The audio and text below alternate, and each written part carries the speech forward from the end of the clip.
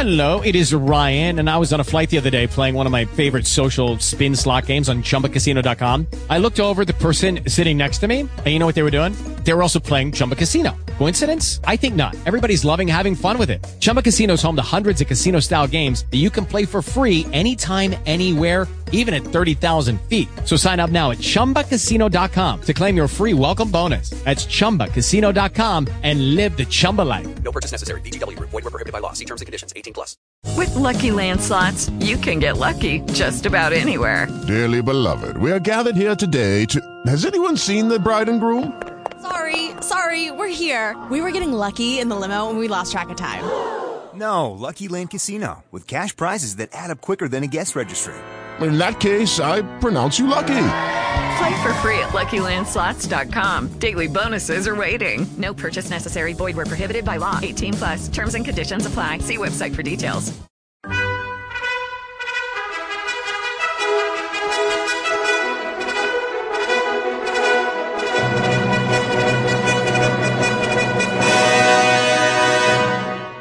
Welcome to the Old Time Radio Westerns. I'm your host, Andrew Rhynes, and let's get into this episode. This episode is going to be Horizons West. Original air date's November 14th, 1965, and the title is Mr. Jefferson's Dream. Let's get into it, and I hope you enjoy.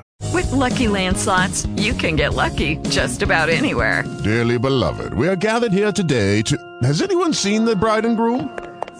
Sorry, we're here. We were getting lucky in the limo and we lost track of time. No, Lucky Land Casino, with cash prizes that add up quicker than a guest registry. In that case, I pronounce you lucky. Play for free at LuckyLandSlots.com. Daily bonuses are waiting. No purchase necessary. Void where prohibited by law. 18+. Terms and conditions apply. See website for details. Okay, round two. Name something that's not boring. A laundry? Ooh, a book club. Computer solitaire, huh? Ah, sorry, we were looking for Chumba Casino. That's right, ChumbaCasino.com has over 100 casino-style games. Join today and play for free for your chance to redeem some serious prizes. ChumbaCasino.com. No purchase necessary. Void where prohibited by law. 18+. Terms and conditions apply. See website for details. The American West. Once it could have been the British, Spanish, or even the Russian West. It became American primarily because of the explorations of two young Army officers, Meriwether Lewis and William Clark. Their pioneering journey stands as one of the great achievements in the history of the United States.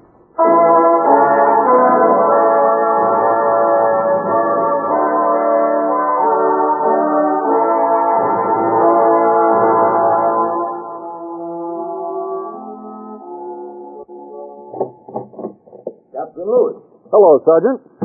Welcome back, sir. Hope you had a tolerable trip.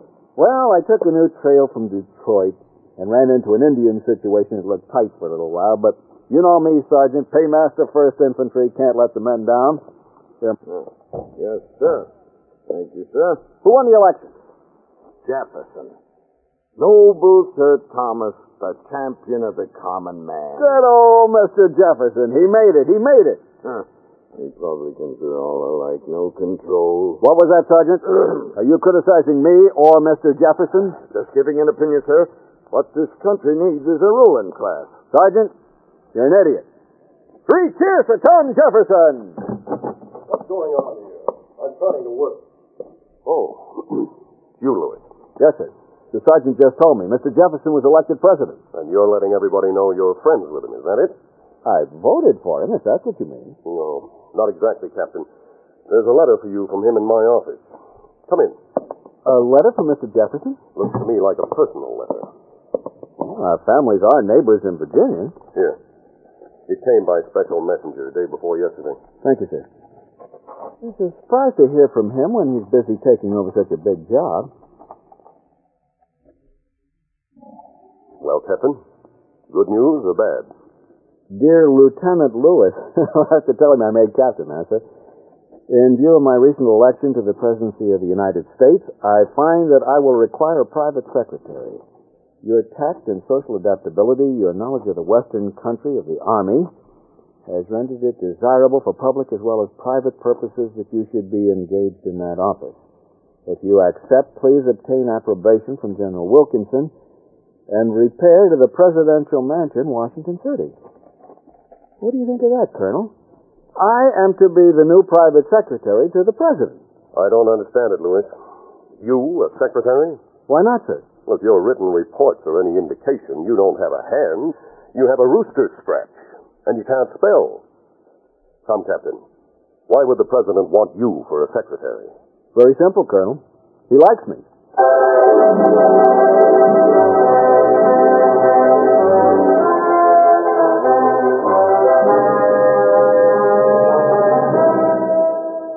Horizons West, the continued story of the Lewis and Clark expedition. Now, with Harry Bartell as Meriwether Lewis and John Anderson as William Clark, listen to Chapter 1, Mr. Jefferson's Dream.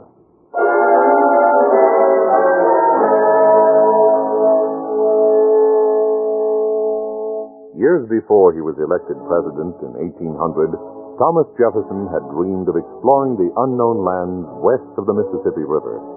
Unknown lands that were said to contain wonders such as a mountain of pure salt and prehistoric mammoths. Now that he had been inaugurated, Jefferson was in a position to realize his dreams by sending what he liked to call a corps of discovery into the West. Because of certain political and commercial rivalries, such an expedition would have to be kept secret as long as possible and would need superlative leadership. After considering a number of young men, Jefferson finally selected the leader, Meriwether Lewis, and had ensured the secrecy of the choice by offering him the job of private secretary to the President. My name is Meriwether Lewis, and I'm making what the Colonel has called rooster scratches in my journal. In March of 1801, I was 26 years old, a captain in the 1st Infantry and paymaster for the regiment. I liked Army life, even though being paymaster meant I had to travel constantly through the wilderness parts of Kentucky, Tennessee, Ohio, and along the Mississippi frontier in order to pay the scattered troops of the regiment. I managed to make the rounds about twice a year. Anyway, on March 6, 1801, the day after I received my letter from Mr. Jefferson, I left the Army depot in Pittsburgh on my way to Washington, the new federal city. The spring rains made the roads a slough of mud, and it took me over 2 weeks to reach the White House. Mr. Jefferson had gone for a short vacation to Monticello, but he left instructions for me to move into his quarters, where I would receive free food and lodging and a salary of $600 per year, much better than captain's pay, I might add. So I unpacked and tried to get settled before the President returned.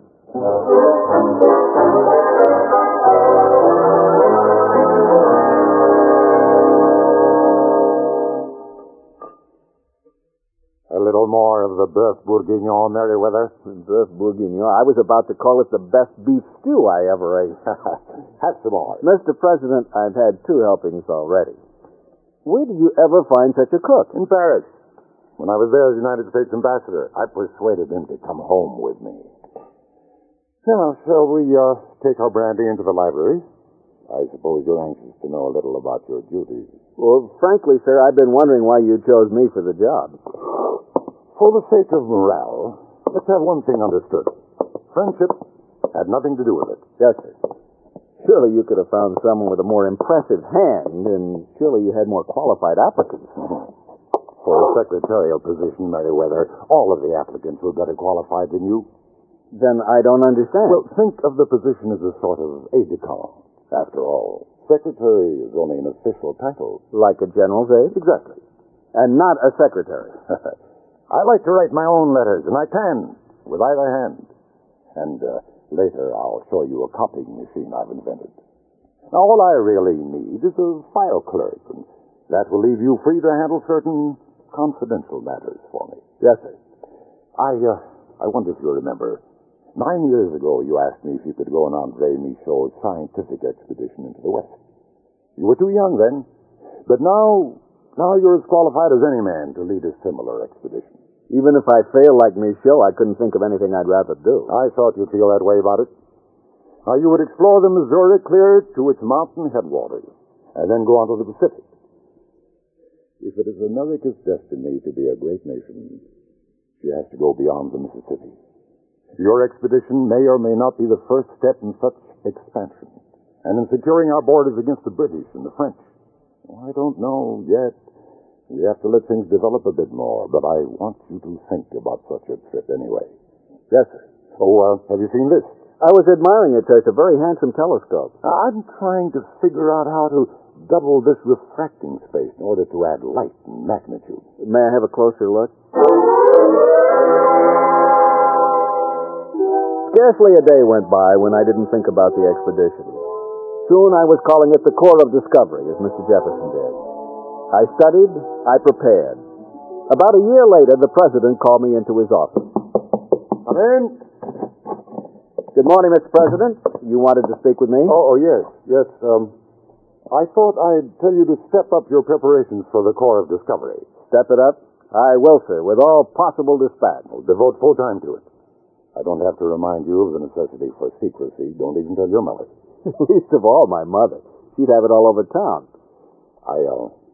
I think you ought to know I'm secretly trying to buy New Orleans. Now that Louisiana is French again, that's the only way we can keep Mississippi open to American commerce. As long as Napoleon controls the river, we can't think of western expansion. True, sir. Napoleon is almost sure to attack England. Now, part of British retaliation would probably include the occupation of Louisiana. There are no French troop contingents or Navy units in the area large enough to stop them. Could you imagine the British in our western border? We would use the Mississippi only after fighting and winning a major war, something we can't afford at present. We're to wait for news of the purchase negotiations? Oh, not at all. We'll explain your project as a scientific trip to locate the headwaters of the Mississippi. Very good, sir. If I can buy more than New Orleans, I will. But once you're across the Mississippi and up the Missouri, you'll have won a partial victory. Also, I'd like you to get the Indian trade away from the British. You can do a lot towards that by establishing friendly relations with the tribes. Of course, you'll acquire detailed information about the route west to the mouth of the Columbia. I'm hoping the rumors are true that there's a single portage from the headwaters of the Missouri to the headwaters of the Columbia. A water route to the Western Ocean. Remember, water or land, we must have economic control of the continent. Yes, sir. We'll be outflanking Spain, France, and England all in one simple maneuver. Above all, Meriwether, the United States must grow. And expansion to the west is the natural direction. Yes, sir. Well, perhaps I'm asking too much, but I hope you won't neglect the scientific side of the journey. All my adult life, I've wanted to know what lies beyond the Mississippi. I've heard so many stories, tales. People have brought me boxes of mammoth bones from the area. Think of it. Actual prehistoric animals in the distant west. I wish I could go myself. I really do. I've been east to Europe, but you know that I've never been more than 50 miles west of Albemarle County.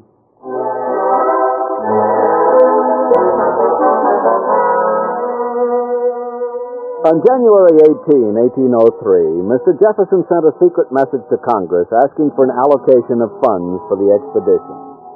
Congress complied, and I started gathering equipment and supplies, plus trying to cram navigation into my head at night. The more I studied, the more I thought of William Clark, who was a genius at navigation. Billy would be a great asset to the Corps of Discovery, but he was also a friend of mine, perhaps my best friend, and I couldn't pick his brains and take all the glory for myself. Maybe Billy could become my co-leader. I went to Mr. Jefferson to find out. Come in. May I speak to you, sir? Oh, of course, Meriwether, of course. Close the door and sit down. It's about the science side of the trip, sir. Well, I'm glad you're giving it thought. Mr. President, I'm not possessed of enough learning to Who is Meriwether? Whoever knows enough. However, you're strong in botany, zoology, the study of minerals. Your knowledge of geography and navigation is sound. But not sound enough, sir. Do you remember William Clark, the younger brother of General George Rogers Clark? Billy, of course I remember him. A good boy. Well, Billy and I have been friends for a long time. In 1797, he was my company commander. In the next year, he resigned to go home to Kentucky and help on the family farm. He's 32 now. He's a first-rate soldier and frontiersman and a genius at cartography and geography. I think I could talk him into going with us. Oh, might be a good idea. You'd be more efficient with Billy to help. Go ahead. Enlist him as your aide. Not as my aide, sir. Co-leader. Same rank, same pay, same allotment of glory. Or disgrace. Are you that sure of him? I don't follow you, sir. Well, do you know him that well? Usually, having two leaders is the quickest route to dissension and failure. Not with Billy. If he can't help us, he won't have any part of it. I'd advise you to think it over carefully. I have, sir. We need Billy Clark. The decision is yours. You're the leader of the expedition.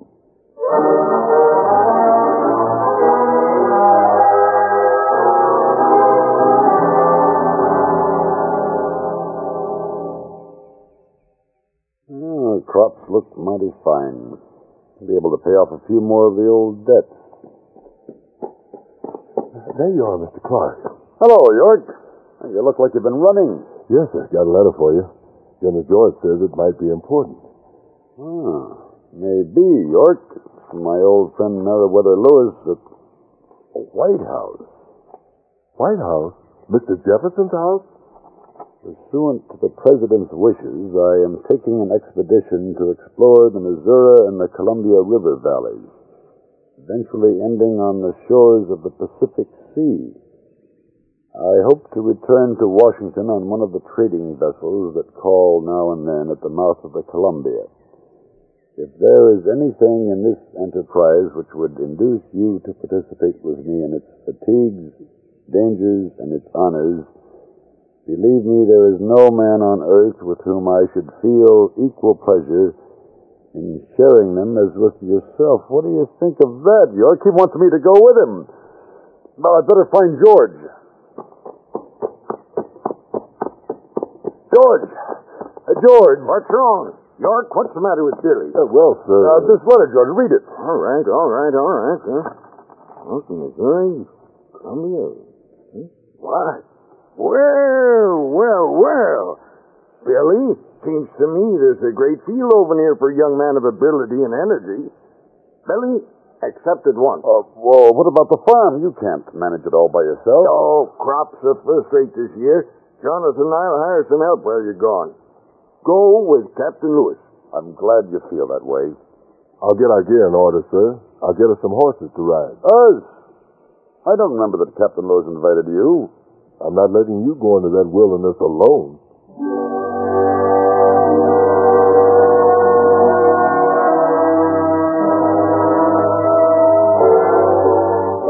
Clark sent me an acceptance as soon as he could, and then left for Louisville to begin recruiting under instructions to enlist for a voyage up the Mississippi rather than the Missouri.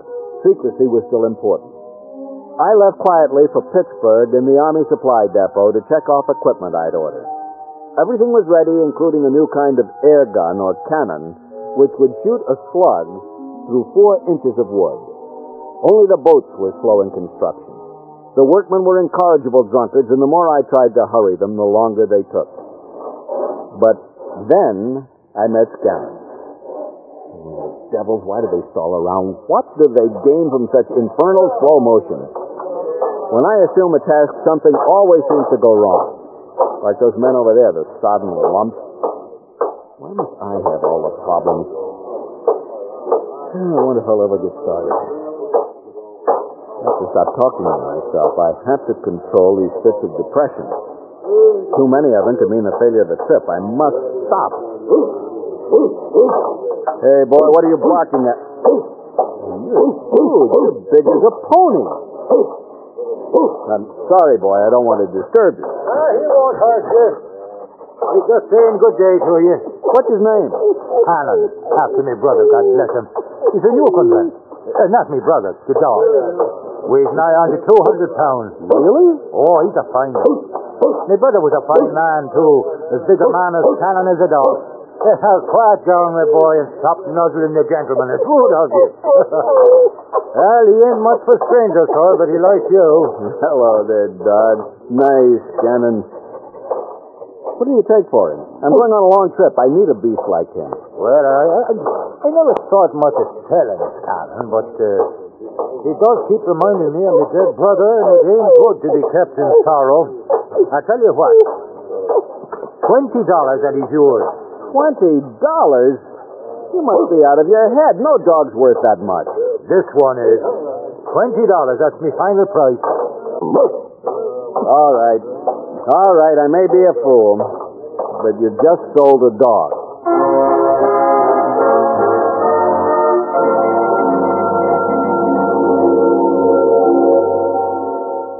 2 weeks later, the boats were ready.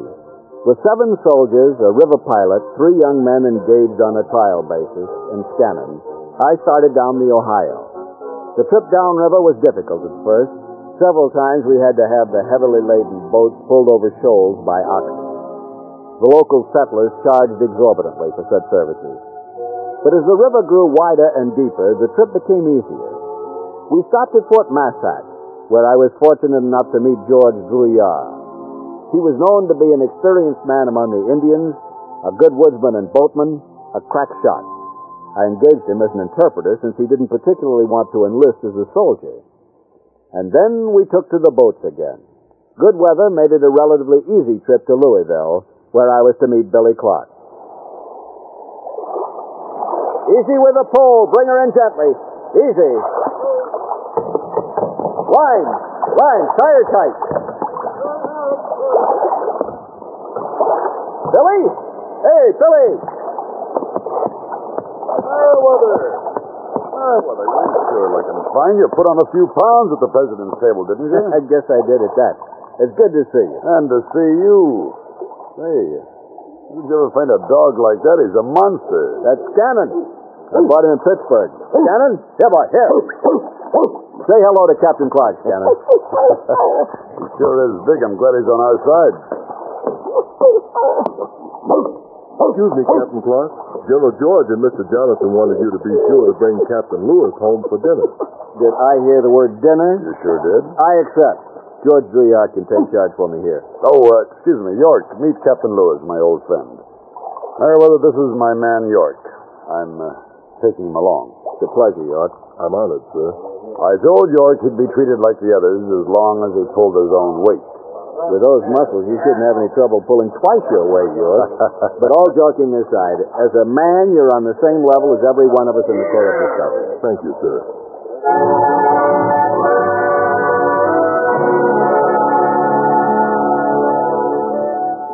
We had dinner that night with my brothers, General George and Jonathan. And the next morning, we left for St. Louis.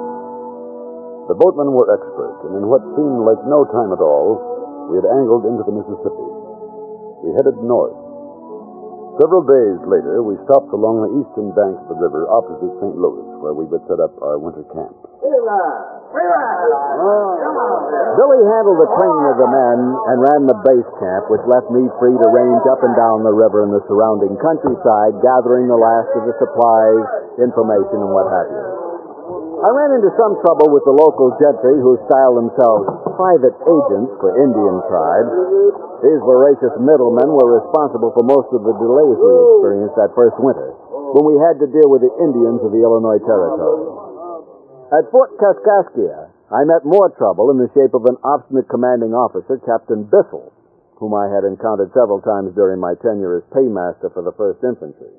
All you want is for me to transfer my 2 best men, Sergeant John Ordway and Private Patrick Gass, to your unit. Why, Lewis? Why? I told you once, Captain, Ordway is an experienced non-com. Gass is an expert carpenter and boat builder. The answer is no. But I'll be in boats for months. Suppose I need to make emergency repairs or build a new boat when I'm hundreds of miles from any base. No, Lewis, my men stay here with me. Do you mind telling me why? I refuse to weaken the potential of my command to make it easier on you. If you won't cooperate, I have no recourse but to give you this letter. All Army personnel, you are hereby ordered to honor any demand made upon you by Captain Meriwether Lewis. An order from him is to be considered an order from me. Signed, Thomas Jefferson. How about that, Bissell? Is that authority enough for you?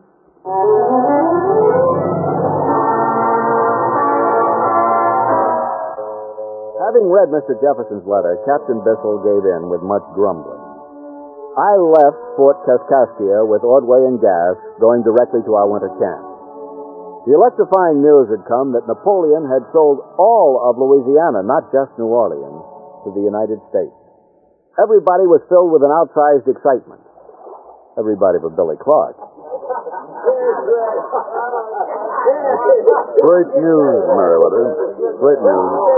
According to Jefferson's concept, Louisiana includes all the rivers of the Mississippi-Missouri system clear to their headwaters.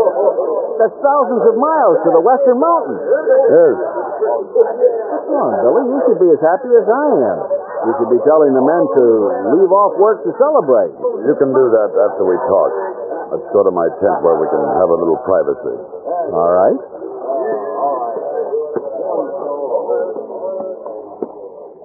There we are. Go on in. Now, what's this all about? Read what our esteemed General Wilkinson has to say. Dear Mr. Clark, due to the present strict organization of the Corps of Engineers, not only would be improper, but it is impossible to offer you a commission as a captain. I find that the highest appointment I can give you is that of a second lieutenant in the Corps of Artillerists. Your rank, however, will have no effect on compensation received for traveling with Captain Lewis's Corps of Discovery. Second lieutenant. Billy, I promised you a captain's commission, and Mr. Jefferson did, too. I'm sure he knows nothing about this. It's all Wilkinson's doing. I feel sure of that. Billy, there's no reason to talk about the letter to anyone else. As far as I'm concerned, the only difference between us is that I'm a Captain 1st United States Infantry, and you're a Captain 1st Corps of Discovery.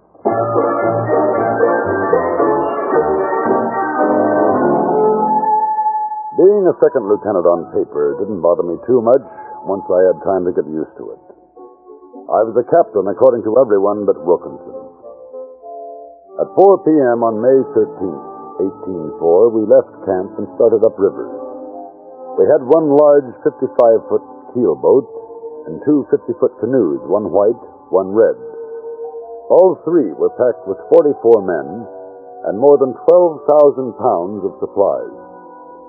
On shore, moving parallel to us, was our hunting detail, George Rouillard and two men. Captain Lewis would meet us at the river town of St. Charles. At the moment, he was in St. Louis at the laboratory of Dr. Antoine Saugrin, picking up small but important items for us. 3 thermometers, Captain Lewis. As far as I know, the only handmade ones in all of Louisiana. Mr. Jefferson expects us to record temperatures all the way. As a scientific expedition must. When you next see His Excellency, you may tell him your thermometers were made from mercury scraped from the back of an antique Parisian mirror belonging to Madame Saugrin, and the glass from that same mirror melted down and reshaped. Also tell him Madame Saugrin did not speak to me for 2 weeks. 2 weeks? But I asked you to make the thermometers only a week ago. Oh, I beg your pardon. I'm anticipating the future. I calculate that my wife will remain silent another week. 2 weeks in all, huh? Then she will explode in a tirade, and I will wish again for sweet silence. Look at the matches, my friend. Take one. Scratch it briskly on the top of the stove, huh? Why, it lights immediately. Oui. I call it a friction match. Each splinter I dip first in sulfur and then in phosphorus. Keep them dry at all costs. 1,000 thanks for what you've done and for your ingenuity. I'm sorry Mrs. Saugrin is upset. She'll recover. When I see the president again, I'll tell him he owes your wife an antique French mirror.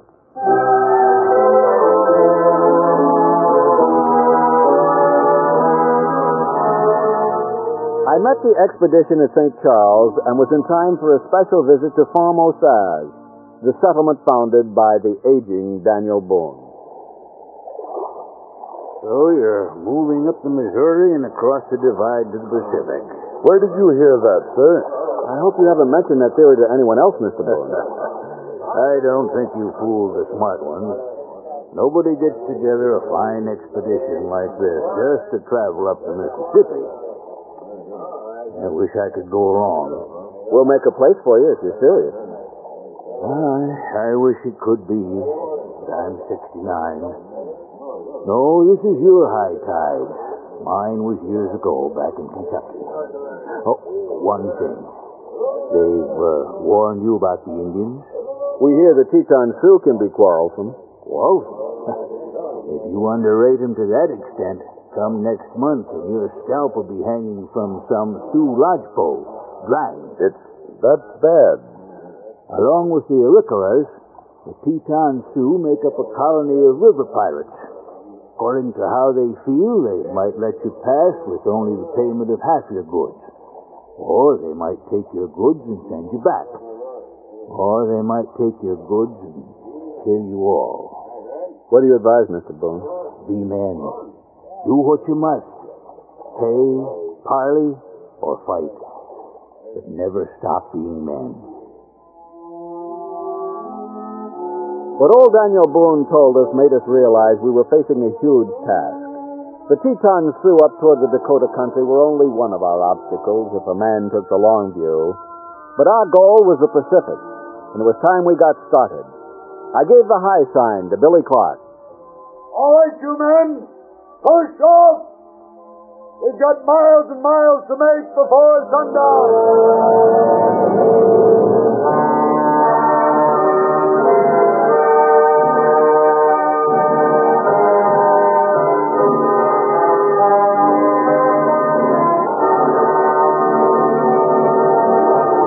You have been listening to Horizons West, the continued story of the Lewis and Clark expedition. Chapter 1, Mr. Jefferson's Dream, starred Harry Bartell as Meriwether Lewis and John Anderson as William Clark. Featured in the cast were Don Randolph, Cliff Holland, Stan Farrar, Ben Wright, Les Tremaine, Tyler McVeigh, Bill Irwin, and Dal McKinnon. Our story was written by Carley and William Tunberg and directed by William Lally. Sound patterns by Gene Twombly. Michael Rye speaking. This is the United States Armed Forces Radio and Television Service.